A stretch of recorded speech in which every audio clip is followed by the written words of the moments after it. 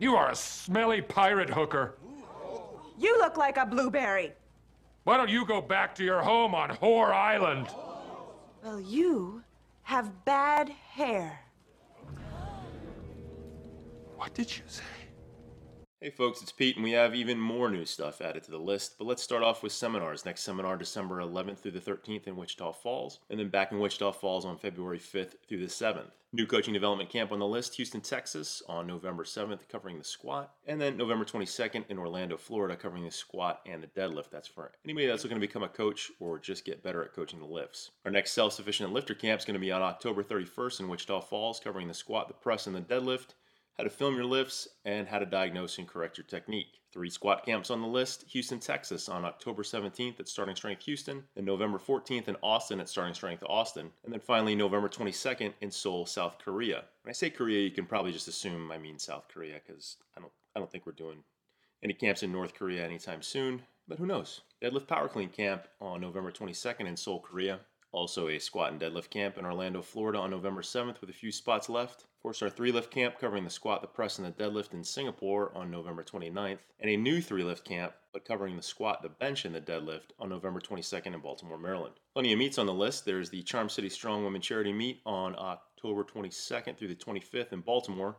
Then some strength lifting meets on October 31st in both Phoenix and Omaha. Then November 14th, strength lifting meet in Wichita Falls. A USAW meet in Omaha at Testify on December 5th. Partner meet at 5x3 in Baltimore on December 6th. And then a newly added USAW meet in Omaha on March 13th. Starting Strength gyms are rocking and rolling where you can work with a coach for less than $30 a session.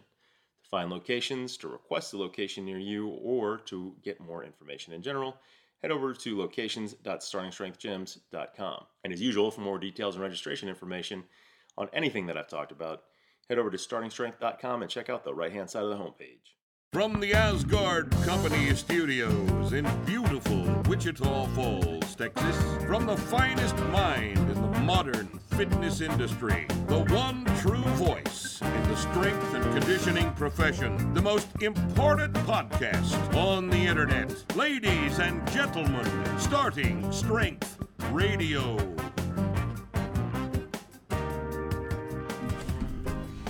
Welcome back to Starting Strength Radio.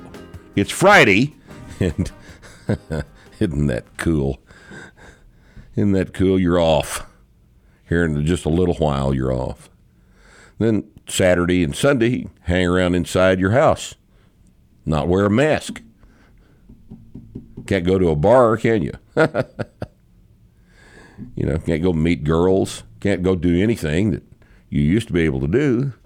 But you are free to go home here in just a little while because it's Friday. So today, we're going to talk about girls today. In fact, now that I mentioned that, let the cat out of the bag, we're going to talk about girls. We're going to talk about training women and how it's a little bit different, although not that much, and the reasons for that and why you need to know these things if you're going to train women or you're going to make serious mistakes. But first, comments from the haters. So today, we got Bree up off her ass finally. Got some comments from the haters here. These are pretty good. Here's Mateo. There's always the same 3 or 4 guys submit these questions. This Mateo, he's got a hard on for Nick this time. Nice, finally. Finally, you get some attention. Talking about your cast iron skillet little thing that was the silliest thing I've ever seen, actually. Fucking wash your cast iron, Nick, you bonehead. Yeah, and so Mateo says, you have to season it every fucking time you use it? Would you drive a car you had to wax every time you park it? That's some bullshit. For this reason, I'm out. He's never going to watch. Overcast. You never get to. Well, Oh, good. just use the Ripito method and leave your fucking nasty, dirty food in there. You don't leave your nasty, dirty food in there. You get it out, and then you scrape it back down to the metal. And here's the phenomenology. It works just fine like that. And you know what? Everybody but Nick knows that. But, it's his fucking little video, so what am I going to do, Less shit for me to have to do. If he wants to make one that tells you to, sandblast your pen every time you get through with it, it's fine with me. I don't care. Thing, yeah. Same thing. Same exact thing. All right? I mean, washing dishes is that hard, right? If you don't have to, if you don't have to, why do it? I just get it hot and then wipe it down with a wet rag. Wet? Yeah. The steam breaks up all the fucking particles. And burns the piss out of your hand. No. You don't know. All right. It's getting worse. Let me tell you something. It's getting worse. Just drop the topic. Just drop the well, but I can't leave everybody with the impression that you pick up or you touch a hot pan with a wet rack. You look, don't do that, all right? I grew up in a commercial kitchen, and the first day, what you learn is you pick up the pan with a dry rag. I don't pick it up. You take your hand and rub a hot iron surface with a wet rag. Okay, Rusty. Somebody's going to have to take you to the emergency room one of these days. It's not going to be because you're dying. It's just going to be because it hurts so goddamn bad. Burning your hand's a bad deal. Like you use it for shit. And then you can't because it's burned. The hide burned off your Jesus Christ. All right. The irony, all puns intended. Get it? Irony. That this is just hipster shit along with their coffee and whiskey worship. Yes.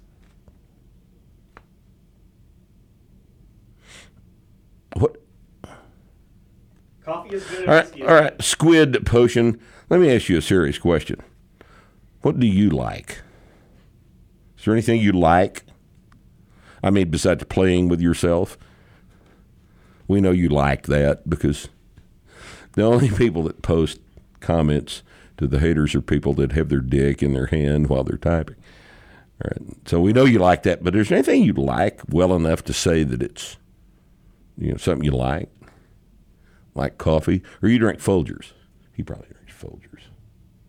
Don't you think? He has somebody else make him his coffee. Maryland Club. Maryland Club. All right. What does it mean when it says TLD, DR? That's too long didn't read. Too long didn't read. But you comment anyway. Right. Rip. What most people do when they pick up starting strength, TLDR. TLDR. Rip tells a male bordering on obesity to gain 40 more pounds of body weight. What was this in response to? Do you remember?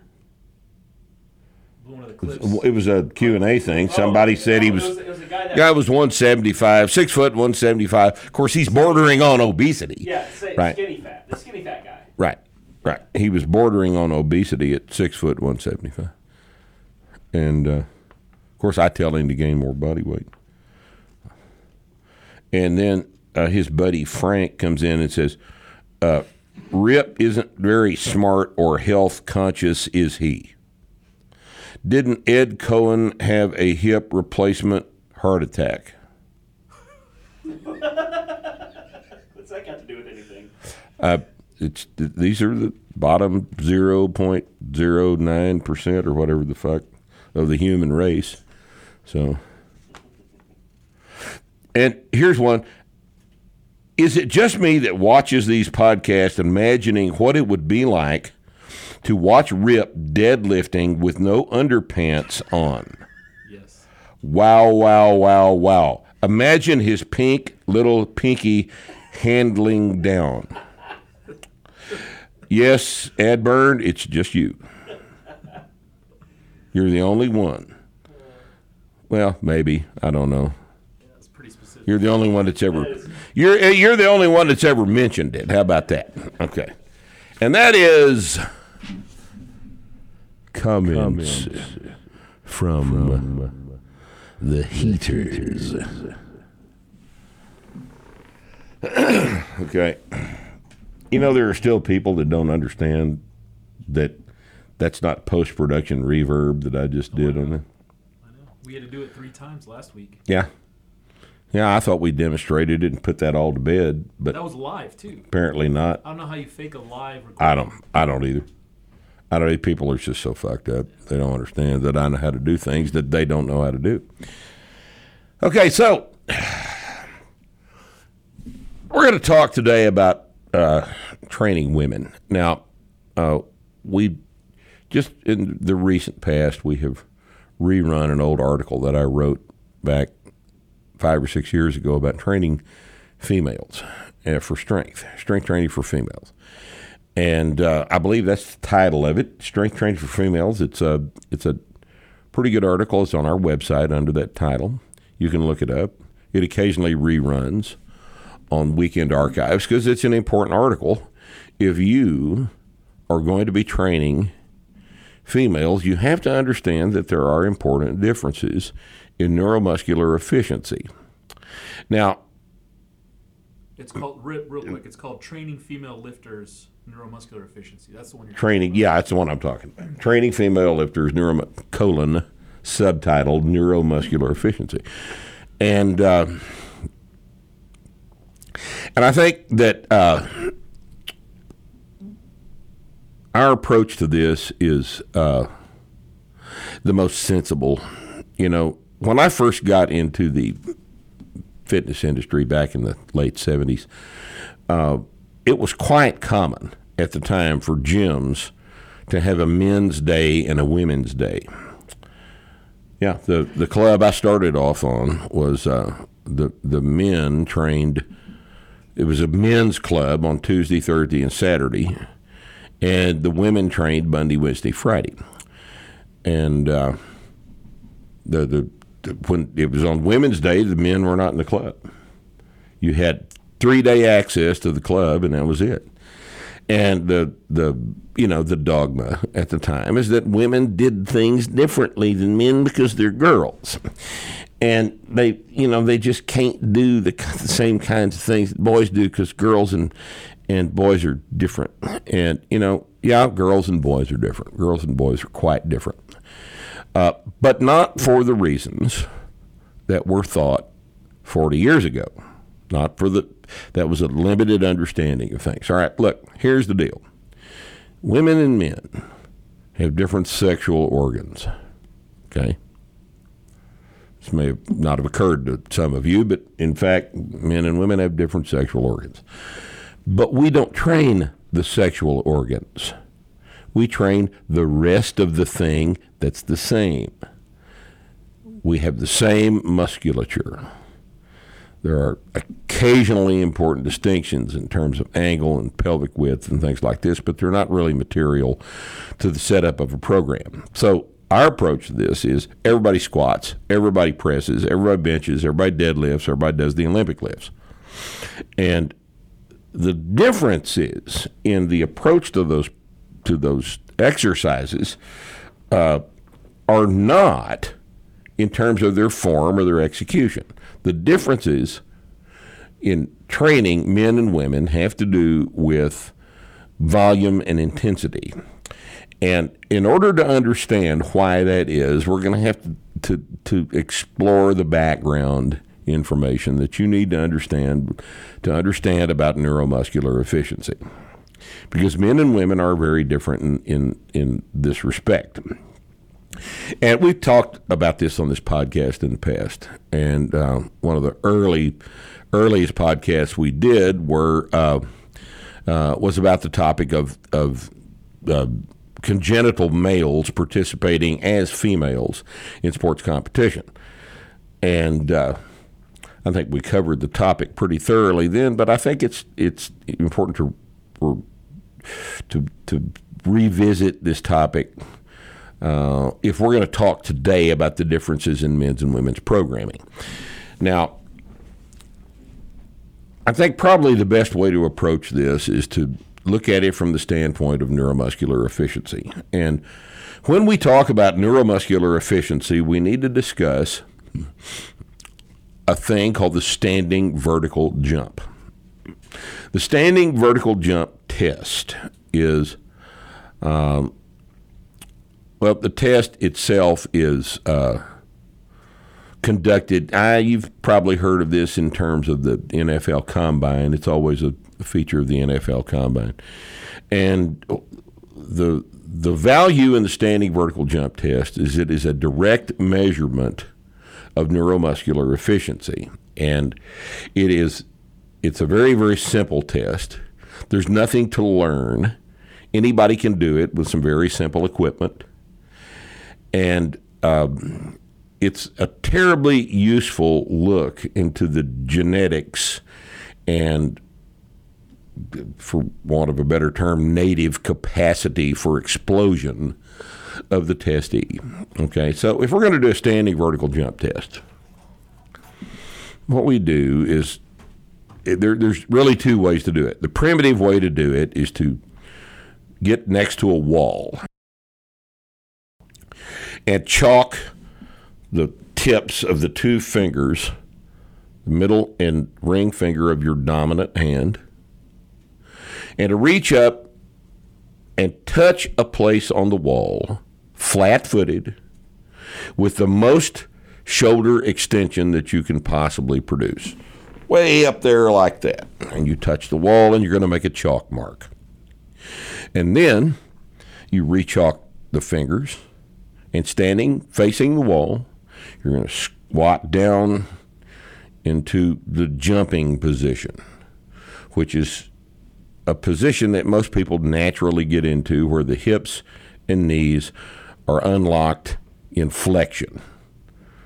And it's a perfectly natural position to get into. It doesn't have to be practiced. You don't go too low. You can't jump flat-footed.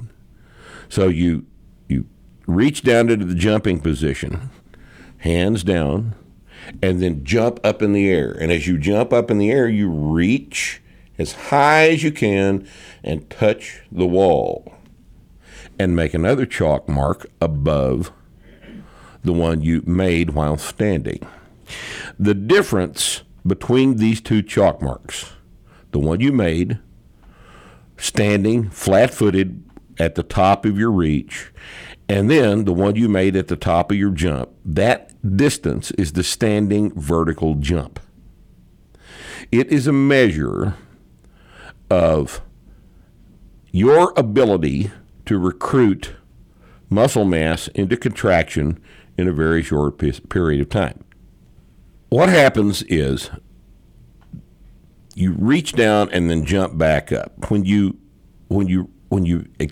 flex the knees and the hips, then you're performing an eccentric contraction within the muscle mass of the extensors of the knees and the hips. And then as you jump up in the air, you are generating enough velocity through accelerating your body's mass upward, such that your body's mass possesses momentum proportionate to the speed with which you jumped up in the air. And then we're going to directly measure the distance that you jumped up in the air that caused your body's mass to accelerate. And the higher you jump, in other words, the greater the distance between the chalk marks, the higher you jump, the more force you produced to cause the acceleration to produce the velocity that generated the momentum that carried you up in the air when your feet broke contact with the ground. And if you'll look at the amount of time spent in the concentric phase of that jump, it's maybe a quarter of a second. Okay, so what we're measuring when we do the standing vertical jump test and the distance between where your hand was when your fingers were at the top of the reach while standing versus the distance that the hand went up as a result of your body's movement up off the ground is a measurement of how much muscle contraction you generated in a quarter of a second.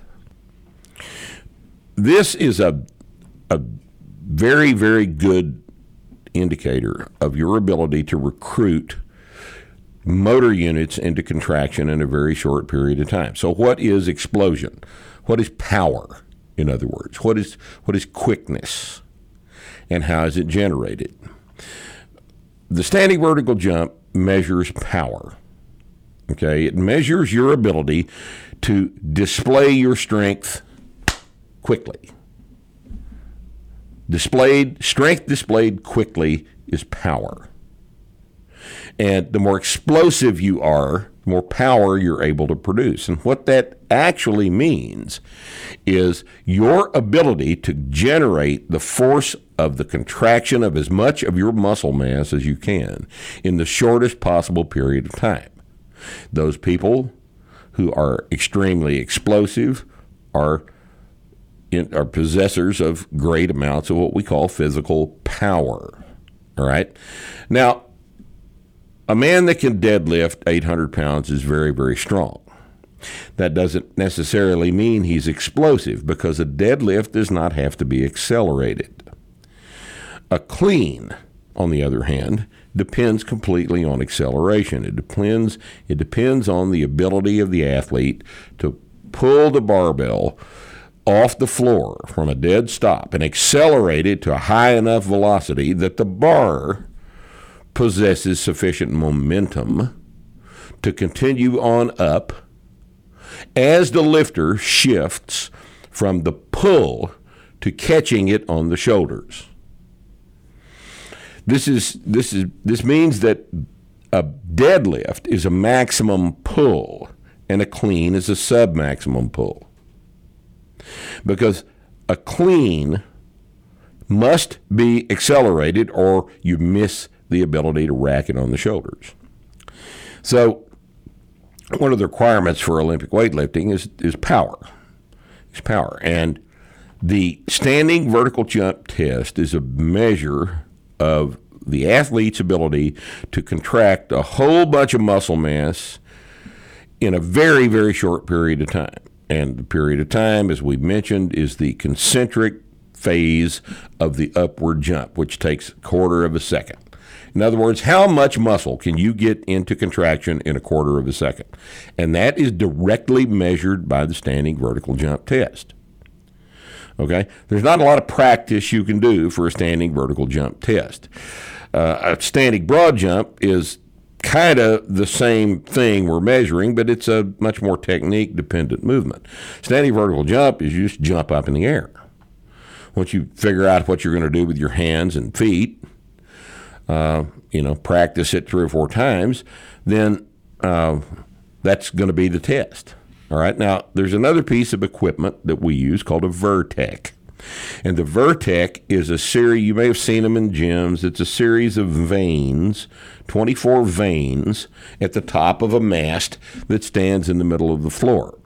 It's better to use a Vertec than it is the chalk on the wall because a lot of people are not going to jump as efficiently with the wall right in front of them.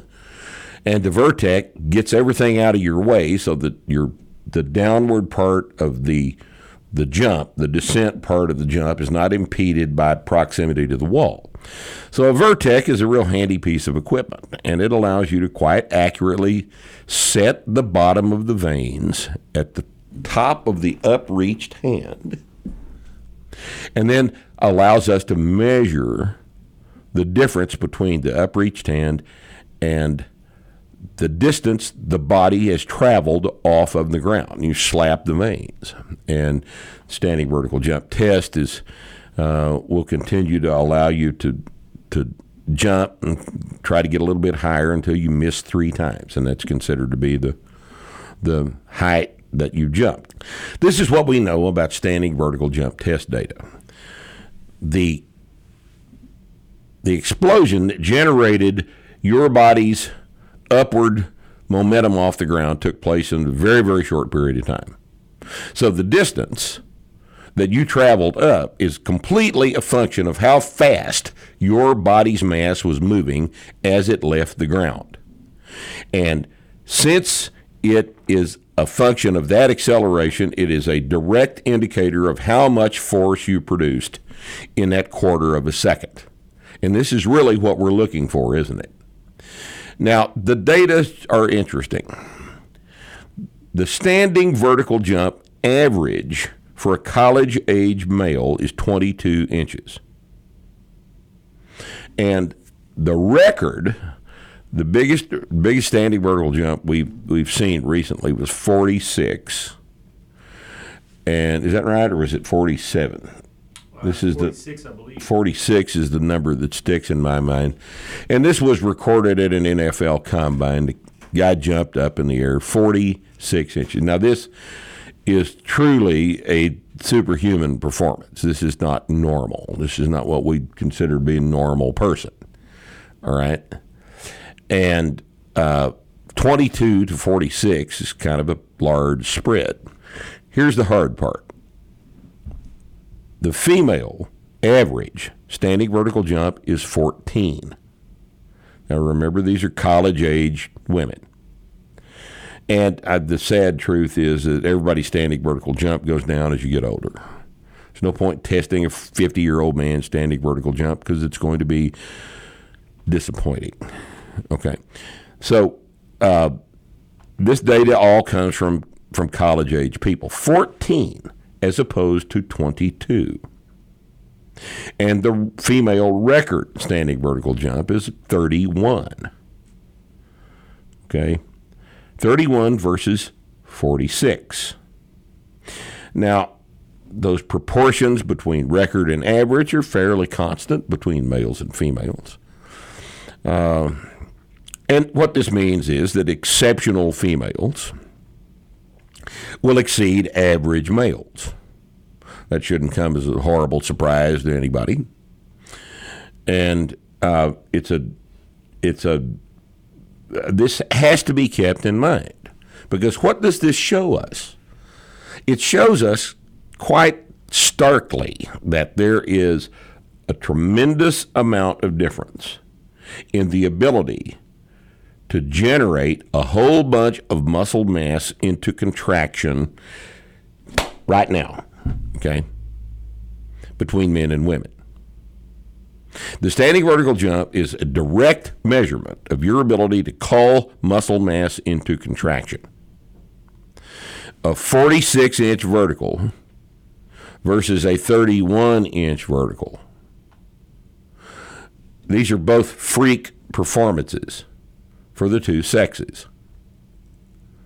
But it is a tremendous amount of difference in the ability in the most talented women and the most talented men to generate the force of muscle contraction in that quarter of a second that it takes to leave the ground, to go from flexed knees and hips to come off the floor. That short period of time is the amount of time during which you spent recruiting the muscle mass to generate that explosive knee and hip extension that carried you up off the ground. And we're measuring the distance it carried you up off the ground. And in doing so, we are measuring quite precisely the amount of force you generated during that quarter of a second. This indicates power production. And in sports that require power production, we always, without exception, see better performances in the men's division than the women's division. Now, I don't need to point this out to you. You already know this. I mean, why do you think there's men's and women's tennis? Why is there men's and women's golf? There's men's and women's divisions in all of the sports because men and women are different in terms of what is called neuromuscular efficiency. Neuromuscular efficiency refers to the recruitment by the nervous system into contraction of the muscle mass. That is neuromuscular efficiency, and the more efficient you are at recruiting muscle mass into contraction, the greater your neuromuscular efficiency. And the standing vertical jump is a very, very simple, very, very unarguable demonstration of that ability. Men and women are completely different in their neuromuscular efficiency potential. Now, what are the ramifications for that difference in neuromuscular efficiency with respect to strength training? Most important thing to note about this is that men and women can do different percentages of their 1 rep max for sets of 5. Now think about what I'm saying here. Okay, if a male has got a 365-pound bench press, his set of 5 for that 365 might be 285. Might be 275, 285, somewhere in there on a 365 single. He might get a 290 set of 5, right? Probably on a 365, he's got a triple of about 315. Females, on the other hand, a woman that is benching 100 pounds can probably do a set of 5 with 95 pounds, certainly with 93 pounds. A complete set of 5, 6 or 7 pounds away from her 1 rep max. Now, what does this tell you? It tells you that a 1 rep max for a female and a 1 rep max for a male are two different physiologic events. They're not the same thing, all right? If I can do a 365 single and do 315 for a triple with it, that means that my 365 was a more efficient summary of my ability to recruit muscle mass into contraction. If she's doing a 100 for a single and 94 for a set of 5, this means that 100 for her is not the same level of intensity in terms of the amount of muscle in contraction that my 365 was. Okay? Terribly important to understand the ramifications of this. Okay? If I'm going to do a heavy single, let's just discuss several scenarios here, and I do 365, I'm probably calling into contraction 96 to 97% of my motor units that are contributing to this contraction. 96, 97, probably. She, doing a 100-pound bench press, may only be calling 82% of her motor units into contraction. In other words, she can do 100 for a single, but she can't do 101.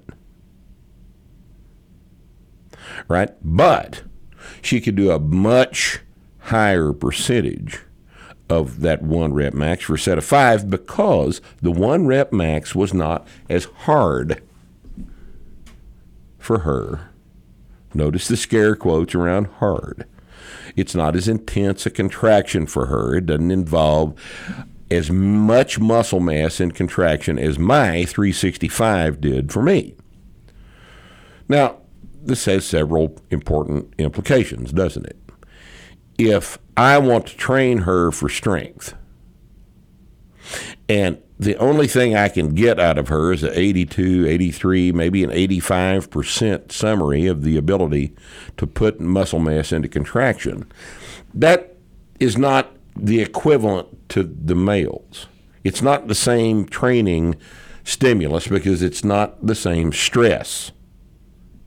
Since it's not the same stress, we have to understand that it's not going to be as effective a way to reach down and produce a stress that causes a strength adaptation. A woman is going to have more exposure to heavier weights relative to her maximum strength than a male. And if a male tries to do that same level of exposure that the female trainee is doing, he's not going to be able to do it. He's not going to be able to recover from it. Whereas she has to do it, and she can recover from it because it's not as hard relative to her absolute capacity. She cannot show you her absolute capacity with the level of efficiency that I can. Okay? Now, why do you think this would be? What do you think is responsible for this profound difference in neuromuscular efficiency between men and women? And the answer is testosterone. Now, that should be obvious. It's obviously going to be testosterone, but it's not just the testosterone. It's not the presence of the testosterone right now. The presence of the testosterone right now makes a difference in terms of the strength. I can give steroids to a female athlete and make her stronger. But that same female athlete that got stronger from the administration of androgens, testosterone and its analogs, is not going to improve her power very much. The thing that makes the biggest amount of difference in terms of the effects of testosterone are the effects of that testosterone in utero. When she was in the womb, when I was in the womb, we experienced different levels of exposure to testosterone. 8 weeks after conception, the fetus starts to produce testosterone. If it's a male, the sexual differentiation is already taken place at about 8 weeks, and at that point in time, the male fetus begins to be exposed to testosterone. And the exposure to testosterone has an extremely profound effect on everything else that happens in utero to the fetus. And little boys and little girls come out with a whole different set of plumbing, but also a whole different set of neuromuscular efficiencies. And parents that've got boys and girls understand this. This doesn't have to be explained to anyone. But the reason for the differences was the exposure to the testosterone, the skeleton, the muscle mass, the connective tissue, everything was exposed. The central nervous system was exposed to it. And it changes profoundly all of that structure. This is why the International Olympic Committee has just basically destroyed women's sports by saying that if your testosterone has been below a certain number for a year, then you can compete as a female. I don't understand how they don't understand that that's not just wrong. That's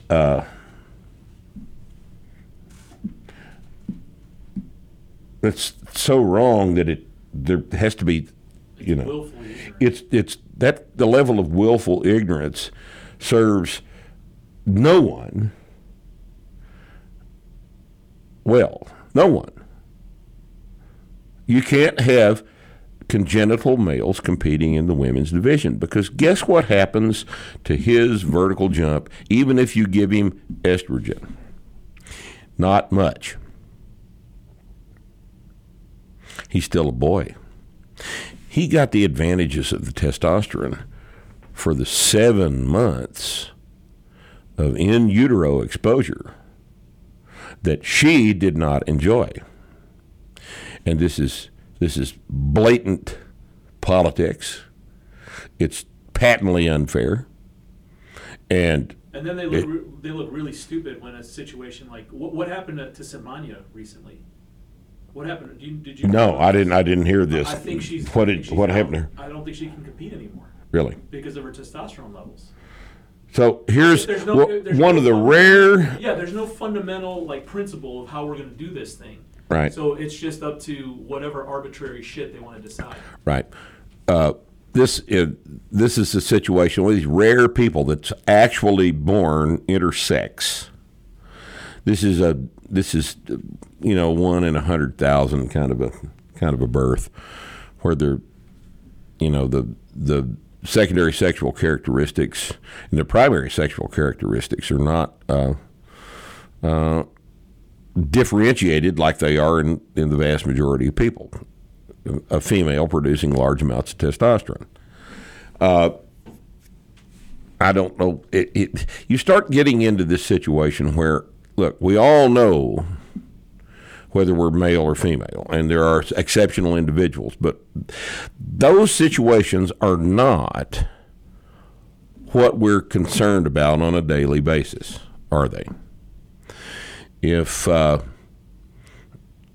the girls in Connecticut who are trying to go to college on a track scholarship get pushed into third place at the state meet because the politicians let a boy run in the event who identifies as a female. Doesn't matter how he identifies, he's male. And he's going to beat the girls. And everybody knows that. And they did it anyway. And now, what happened to her scholarship? See, I'm much more concerned about her than I am Semenya. The case of that true, actual intersex athlete is an extremely rare event. But it is becoming common that we have been made to be willing to ignore the obvious differences in physical potential between males and females. I wrote an entire article about women in ground combat. We'll talk about that in another podcast. But you see the obvious problems with allowing women to serve in a potentially very bad situation physically without the same physical potential to perform in that role as men. And people are going to get killed and all that shit. So we'll talk about that a separate time. I've got an article on the website about that as well, Women in Ground Combat, and it's a spin-off of the same topic. But back to women and strength training. If when you produce a 1-rep max, you are demonstrating your ability to summarize into contraction a huge amount of muscle mass, then the differences between men and women must be addressed in terms of setting up the training program. Now, women and men squat exactly the same way. They deadlift, press, bench press exactly the same way. Because the execution of those movement patterns is not dependent on secondary sexual characteristics. It's dependent on skeletal and muscular anatomy, which is not any different in men and women. A women's squat looks exactly like men's squat. Women's and men's deadlifts are exactly the same. Presses and benches, exactly the same. The potential for strength is obviously different between the two. Okay? Let's say a guy walks in the gym. He's untrained. He's 18 years old. We test his vertical jump. We don't normally do that, but let's say we decided to do it today. We test his vertical jump, and he's got a 26-inch vertical. You know, he's a normal college kid, a little bit better athlete than maybe vast majority of the human race, but he's only got a 26-inch vertical. Another guy comes in off the street, same height, same weight, and he jumps 36. On the first day, I know without a doubt that the kid with the 36-inch vertical is going to squat more on day one than the kid with the 26-inch vertical. Happens every single time. And the reason for that ought to be obvious. The kid squatting 36 with the 36-inch vertical is able to put more muscle mass into contraction and thereby generate more force than the kid with the 26-inch vertical. Now, this ought to be obvious, and if you've been around a whole bunch of people that train, and this is something you've witnessed over and over again over the years. You know, kids come in at different levels of athletic ability, all right? And athletic ability is largely determined by power production. How quick is the kid? How explosive is the kid? This is what college recruiters are good at finding when they go to ball games, go to high school football games, and they're looking for talent to recruit for the college team. They're looking at power production. They can tell by watching the kid on the field how explosive he is. And they're good at identifying this particular trait, this ability to explode. And as we previously mentioned, men and women have different levels of neuromuscular efficiency. And their physical performances are quite thoroughly dependent for athletics on power production. Power production is the key to a good team. And recruiters know this, even if head coaches don't, strength and conditioning coaches don't understand this, but the recruiters do. If the recruiter puts 55 freak athletes in the locker room, the team is going to do well because the athletes are freaks. The team is not going to do well because of the dances with balls bullshit that the strength and conditioning coach has them do in the weight room in lieu of getting their deadlift up to 600 pounds like he ought to be doing. Right? They're going to do well anyway because the recruiter put the talent in the locker room. And the recruiter for the women's sports is doing exactly the same thing. He's looking for explosive women. Those of you with a bunch of kids, those of you that got 4 or 5 kids, have noticed that there are profound differences in the physical ability of these kids even when they're little. Right? We all have seen little springy little kids that can jump up on the top of the table and shit when they're 6 or 7 years old. You know, you deal with enough kids and you immediately begin and you start looking for this set of characteristics. You immediately begin to understand that there are different physical potentials in these kids from the time they're born. All right? Not all men are created equal. Not all women are created equal in terms of physical characteristics, and men and women are definitely not equal in terms of power production and neuromuscular efficiency. Okay? So, how does this bear on our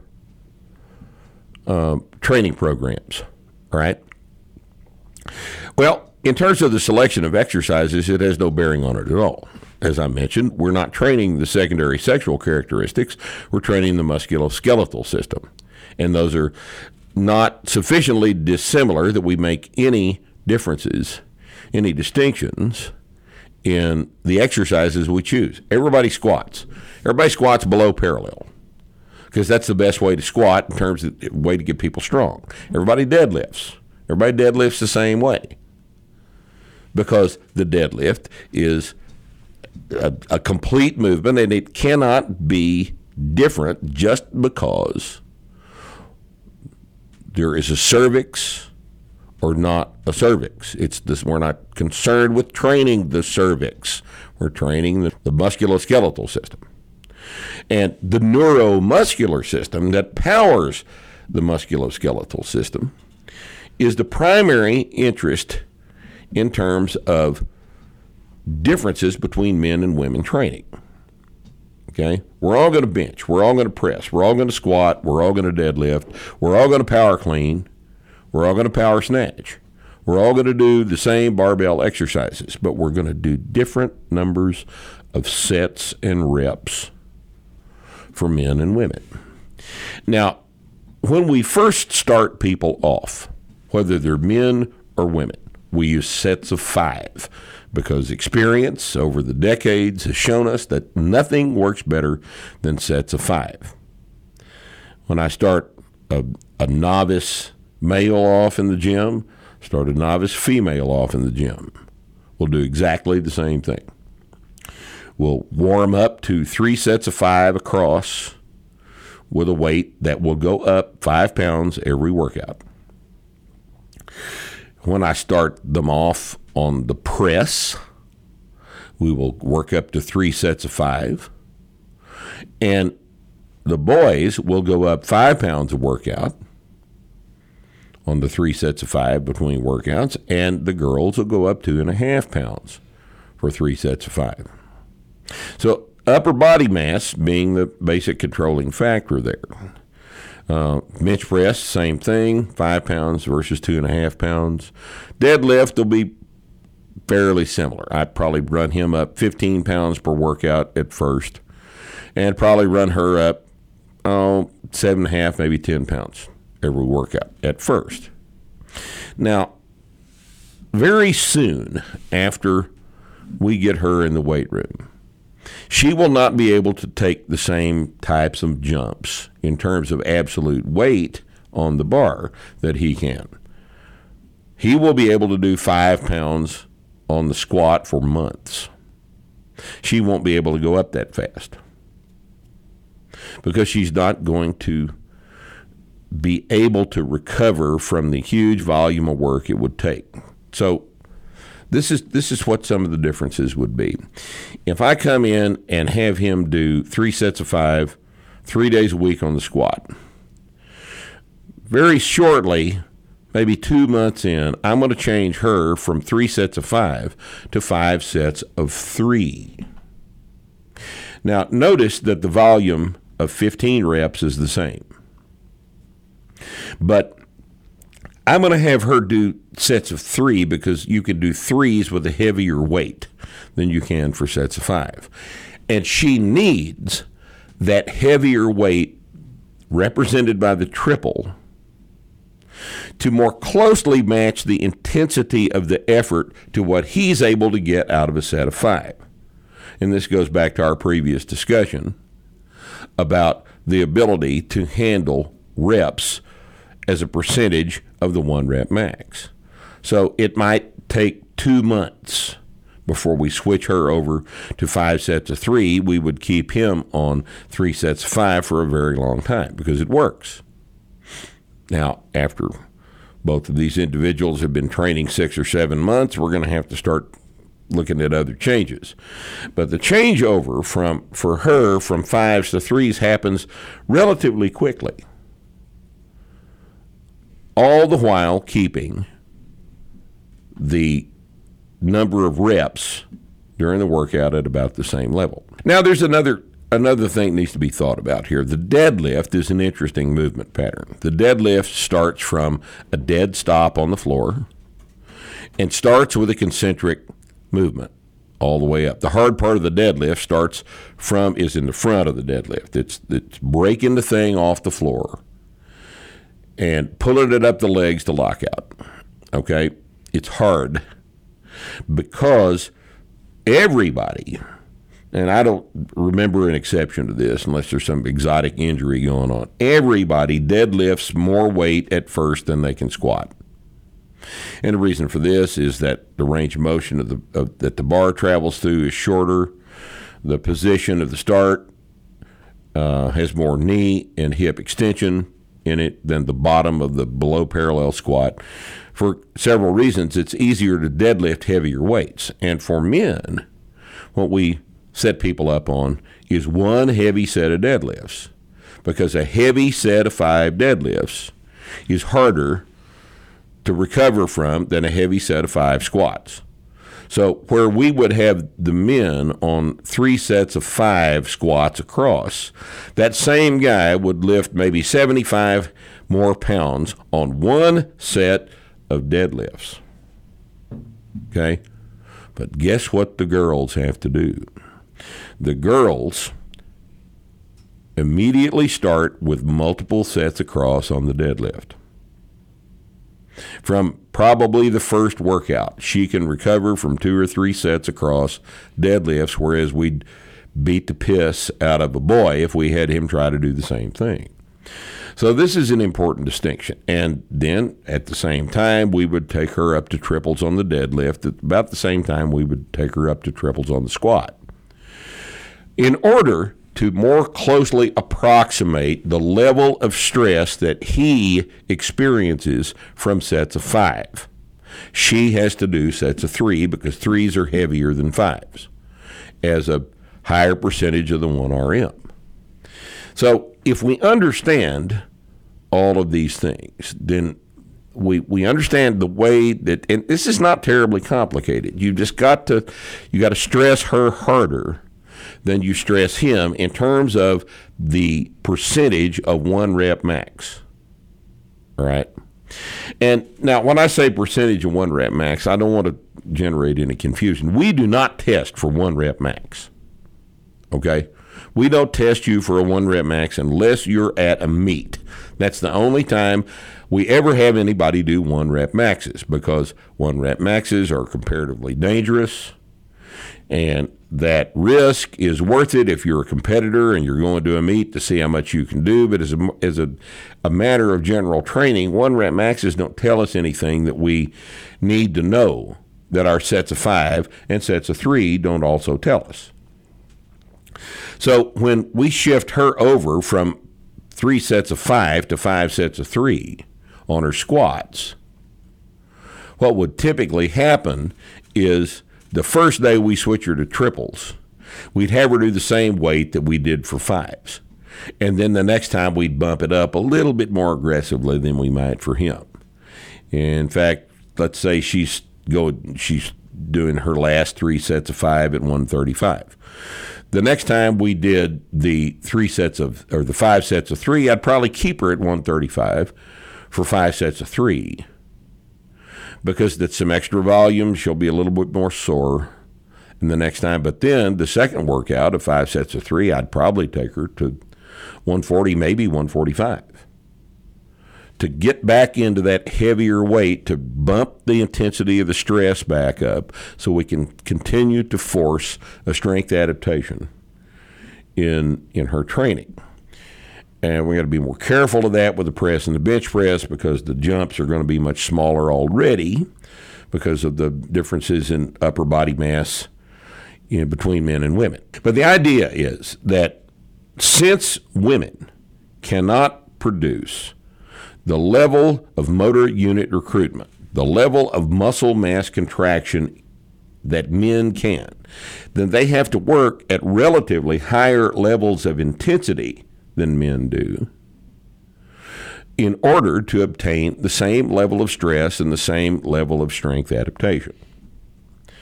Now, here's another aspect of this thing that has to be taken into consideration. If I've got a guy in the gym doing, he's an intermediate level lifter, and he's doing 405 for 5 sets of 5 across. This is a pretty strong guy. He's doing 405 for 5 sets across.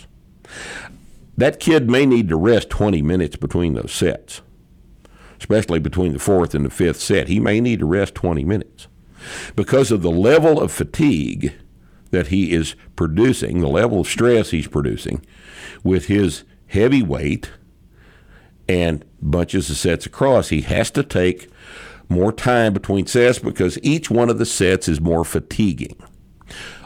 She, on the other hand, may not need 5 minutes between sets, because remember, each one of the sets represents a lower stress event than a comparable workload for him. And since it wasn't as hard, because she can't make it as hard, she can't get as much muscle mass into contraction as he can. Therefore, the contraction isn't as fatiguing. The set doesn't produce the fatigue, and she can recover from the set faster. So typically, we reduce the rest times between sets for women as well. Taken as a whole, these factors, and they're fairly simple, they tend to control the way we program differently between men and women. But if you don't know this, then you're fucking up. Because you can't train men and women the same way in terms of their programming. You train them exactly the same way in terms of the exercises. Everything is the same with exercises, but in terms of sets and reps and rest and all the variables that go into the programming, you have to understand the differences and why they're important. Nick, you got anything you want to add? So in practical terms, the way this looks is if you're a woman, yourself lifting, or you're training women, where a guy will start to grind through reps, right? And when you got a guy who's going through 6 second, 7 second squats at the end of his linear progression, it's time to be thinking about what the next step is for programming, where women can grind through a set, grind through a rep, yes, and be perfectly fine in 3 minutes. And get recovered and be recovered for the next workout. So that's not an indicator that Right. something is wrong. Absolutely, This is what because it's gonna look like. she's only grinding through an 85% recruitment effort instead of a 96% recruitment effort, and the level of stress is not the same no matter what it looks like. Exactly. And the thing that's the point at which you're going to change to sets of 3. Because, yeah, the bar speed is slow. Yeah, the LP looks like it's slowing down, but if you just change to 3s, now you can up the intensity and continue to apply more stress and keep the program going. The number one thing that people do to mess this up when they're training females or they're lifting themselves as females is they switch programs too early. Yes. They go 2 months and then they can't get their 4th and their 5th Right. step. And then they look to change programs or do whatever when all they had to do is switch to 3s, and they'll get another 2-3 months. 3-4 months out of that, because grind for a male, what we call a bone-on-bone rep, is a different event than grind a bone-on-bone rep for a female. It's a completely different physiological event, and it has different ramifications in terms of recovery and adaptation and everything. Yeah, so relatively early on, you're going to see first rep on a squat, for example. First rep goes wham like this. Second rep, boom like this. Third rep, wham, and then the 4th rep, it goes on the pins. And then people are like, "What the hell? What do I do?" And all it is that you've getting to the point where those sets of 5 are not stressful enough, and it's stressful enough for everybody at the beginning. But you've got to pay attention to it and know when to make that switch to 3s. And the other thing is that it's not. Female walks in, and I know that it's week 7 or week 8 or week 6 she's going to switch. It varies It's with all the on the spectrum, right? varies with the individual, It's gonna vary with obviously. the individual. So some people are going to have to switch in month 1.5. Some people are going to switch in month 4. Remember when Melissa started? Yes. Well, I trained Melissa 2 times, and I said I taught her all the lifts, and I said, so make 10-pound jumps. When it starts to get a little heavy, switch to 5, and then eventually you'll go down to 2.5-pound jumps. I catch up with her about 2 months later, and she goes, hey, it's starting to get kind of hard. And I go, well, what are you squatting? 275. Yeah. And I said, that doesn't add up. Like, why are you squatting so much? I said, that's great, but you're squatting like a lot of weight right now. And she goes, well, you told me to go sets of 10 or 10-pound jumps until it started to get hard. It just didn't get hard. It never got hard. And it didn't get hard. Sets of 5, 275 on the bar. It just never got hard for her. General rule of thumb, boys and girls, if what you're doing is working, don't change it. Don't change it. Eventually it'll get hard. Eventually it'll stop working. But as long as it's working, there's no arbitrary reason to make a change in it just because some jackass on the internet said that, this program will work better. Right. The one you're doing is working. Yep. don't change it. If if you're making 5-pound jumps, Yeah, keep going. keep going. Keep going. The other thing everybody screws up is going to the meet, right? They go to the meet and then they want to handle the women the way they handle the guys. 30-pound jumps on the deadlift.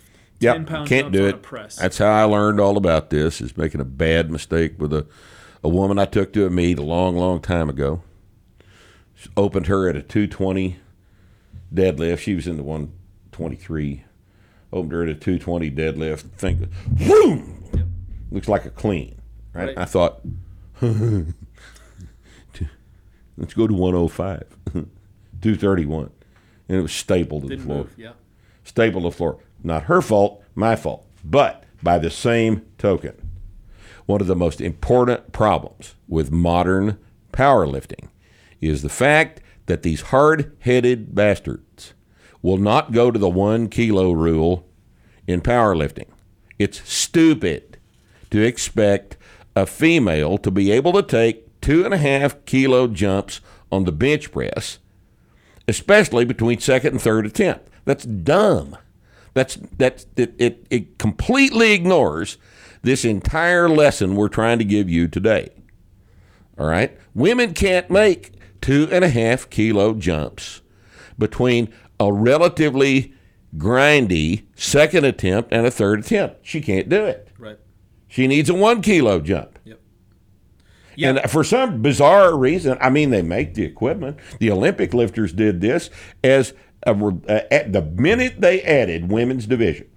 They went to the 1 kilo rule. Right. Yep.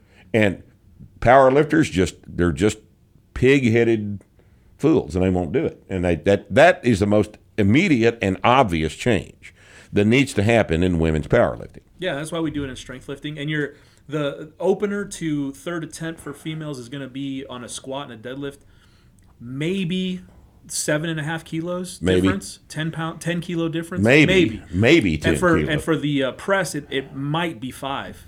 Oh, They're going to be that's risky, and they're going to look completely different. Yeah, the first one is going to look easy, and the last one's going to be a horrific 8-second grinding press. Right. If she can stay with it at a 5 kilo difference. Right. Right. I made that mistake with Jamila the first time I trained her, coached her out of me. I jumped too hard on that press because that first one looked easy. Everyone does it. And then, Everybody I talked does to you this. about it, and you said the same thing. Everybody has to learn this the hard way for some weird reason. So why don't you listen to what we're telling you, okay, and save yourself the embarrassing situation of looking like a moron handling your female lifter at the meet because she can't do the jump you can do. And you got to rein them in too, right? Because I mean, this happens to me all the time. They don't understand it. I go to the meet, they're doing a deadlift, and the first one flies up, and I'm like, well, what do you want to do? And I'm like, you're probably, 10 kilos. You're probably not going to get No, that, you can't. but they want to do it, so fuck it, do it. But not at the first meet, not at the second meet, and not if they're serious about winning the thing. And then the last thing for training purposes, the difference between the heavy day and the Texas method, for example, the difference between the intensity day and the volume day is going to be very small. Like for it women. would be for us. Exactly. So Not like it would be, and that'll have to be titrated up. Because remember, what is heavy for her, for a single, she can back off 6 or 7 pounds and do 3 sets of 5 across with. right. And And that's what you should do is sets of 5. Yes. I've heard of people programming 8 triples. I would fire that coach immediately. Who's going to do 8 triples in the gym? For a volume day. They don't understand that. They're not understanding the mechanism, right? So, and by the same token, women have no excuse for ever doing a set of 10. Sets of 8 are stupid. They're just not it would heavy be the enough equivalent of you doing a set of 15. Yes. I mean, essentially, right? Yes, it'd be the same thing as me doing a set 20. Set of 20, yeah. It's just not. It's not a strength even in the stimulant. strength training realm. It's not strength training. Right. Set of 10 for women is not strength training. Set of 8 for women is not strength training. And this is a terribly common mistake. We don't need to do high reps for women because they're not heavy, and heavy is strong. When you get stronger, that's because the amount of weight you lifted went up, and 8s won't do that for girls. I'd argue they don't work very well for boys either, but they're more commonly used for men. But I see no point whatsoever in doing anything ever more than 5 reps for females. Yeah, and the overall point here is that this is the exact opposite of the conventional Yes. recommendation, which is women should do sets of 8 to 12, whatever, because I don't know why. yeah, they're less neuromuscularly efficient, so let's do sets of 8 So to 12. let's do shit that's easier because after all, they're just girls. They're only women. Yeah. They don't need to be lifting heavy weights because let your brother do that. Look, don't let people treat you like that. That's stupid. All right? We've explained the physiology of the situation to you. And if your coach, your personal trainer, the guy you're paying, the woman you're paying to show you what to do in the gym doesn't understand this, show them this discussion. And if they remain pig-headed about it, fire them. Get somebody else that can help you. Don't stay with a consultant whose advice is wrong. Right? That's all Anything I got. else? That's about all I've got, too. I don't know if there's anything else to cover. I think that, there's a whole bunch of stuff to cover, but a lot of this comes down to just experience with it yourself. If you're training women, if you're a female lifter, you just have to keep these general principles in mind and apply them to your specific situation. We could cover the psychological part, but that would be like a 2 or 3 hour podcast. Well, I'm not a psychologist. You get the same. I don't deal with virgins, and I don't deal with psychology. You deal with the so. same psychological issues with dudes too. It's not any different. It's not any different. I disagree because women, their entire lives are being told, don't weigh a certain amount, don't gain weight, don't do this. But guys are that's told- a good point. Guys are told the same thing. They- Guys deal with the same shit. Women do tend to bring more baggage into the gym. The weight gain thing. Than boys do. The weight gain thing and the But women- pushing on things hard because most women come into the gym not knowing how to push on something hard. That's true. Because not only have they never done it, they've been told not to do it. I've had far more success in getting women to do what they're supposed to do in terms of gaining weight, showing up to the gym than guys. If you've got a guy who's convinced himself that he's going to get fat, that fucker's never going to eat. Right. There's nothing you can do. But women will listen to you. Well, this is like teaching them to shoot. Women will They're listen. way easier to teach Yeah. to shoot because they'll listen to you. Because they don't have any preconceived notions about what it is they're supposed to do. But if they come in, a lot of women come in with preconceived notions. Yep. Because they've had an exercise class in college and some moron has told them that, they don't need to squat, they need to leg press and do knee extensions and shit instead of deadlifts. But if you can, I don't know, Rusty, I kind of agree with Rusty. I think that a lot of women do tend to come in with this vast amount of knowledge they've gotten out of Vogue magazine about what to do in the gym, Oh, no, what I'm not to do in the gym. No, I'm not disputing that they come in with preconceived notions, but I think they listen. They're more likely to listen than a guy will on anything. Well, I think they'll listen. I've had good results with just being honest with them and saying this is And what's exactly right. right. That's the big thing is people want to baby them. Yeah. Whenever they're just people, just Right. like everybody else, and Right. It took me a while to get that way. Especially Jamila was my first actual client, Mm-hmm. and then after I realized, wait, I can't handle her with kid gloves. No, they can take a little bit of pushing around, and you've got to. And I think that women that are going to be good long-term clients and that are going to get strong and will listen to you appreciate you treating them as humans. That's right. Instead of women. Yeah. Because that's what we're dealing with here. We got humans. Yeah. We got different hormonal profiles in these humans, but they squat the same way. You don't let them squat high. You yell at them when they fuck up, just like you do everybody else. Yeah. And if they're worth a damn, they'll respond to that just like everybody else does. Completely agree. Yep. Okay. Well, I hope this clears up some preconceived notions that you people may have had about training females.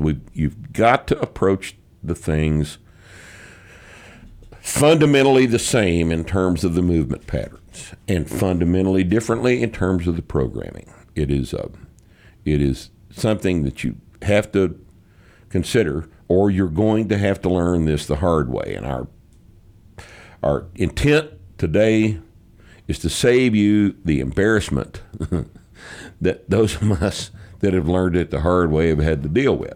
Okay? So, see you next time on Starting Strength Radio.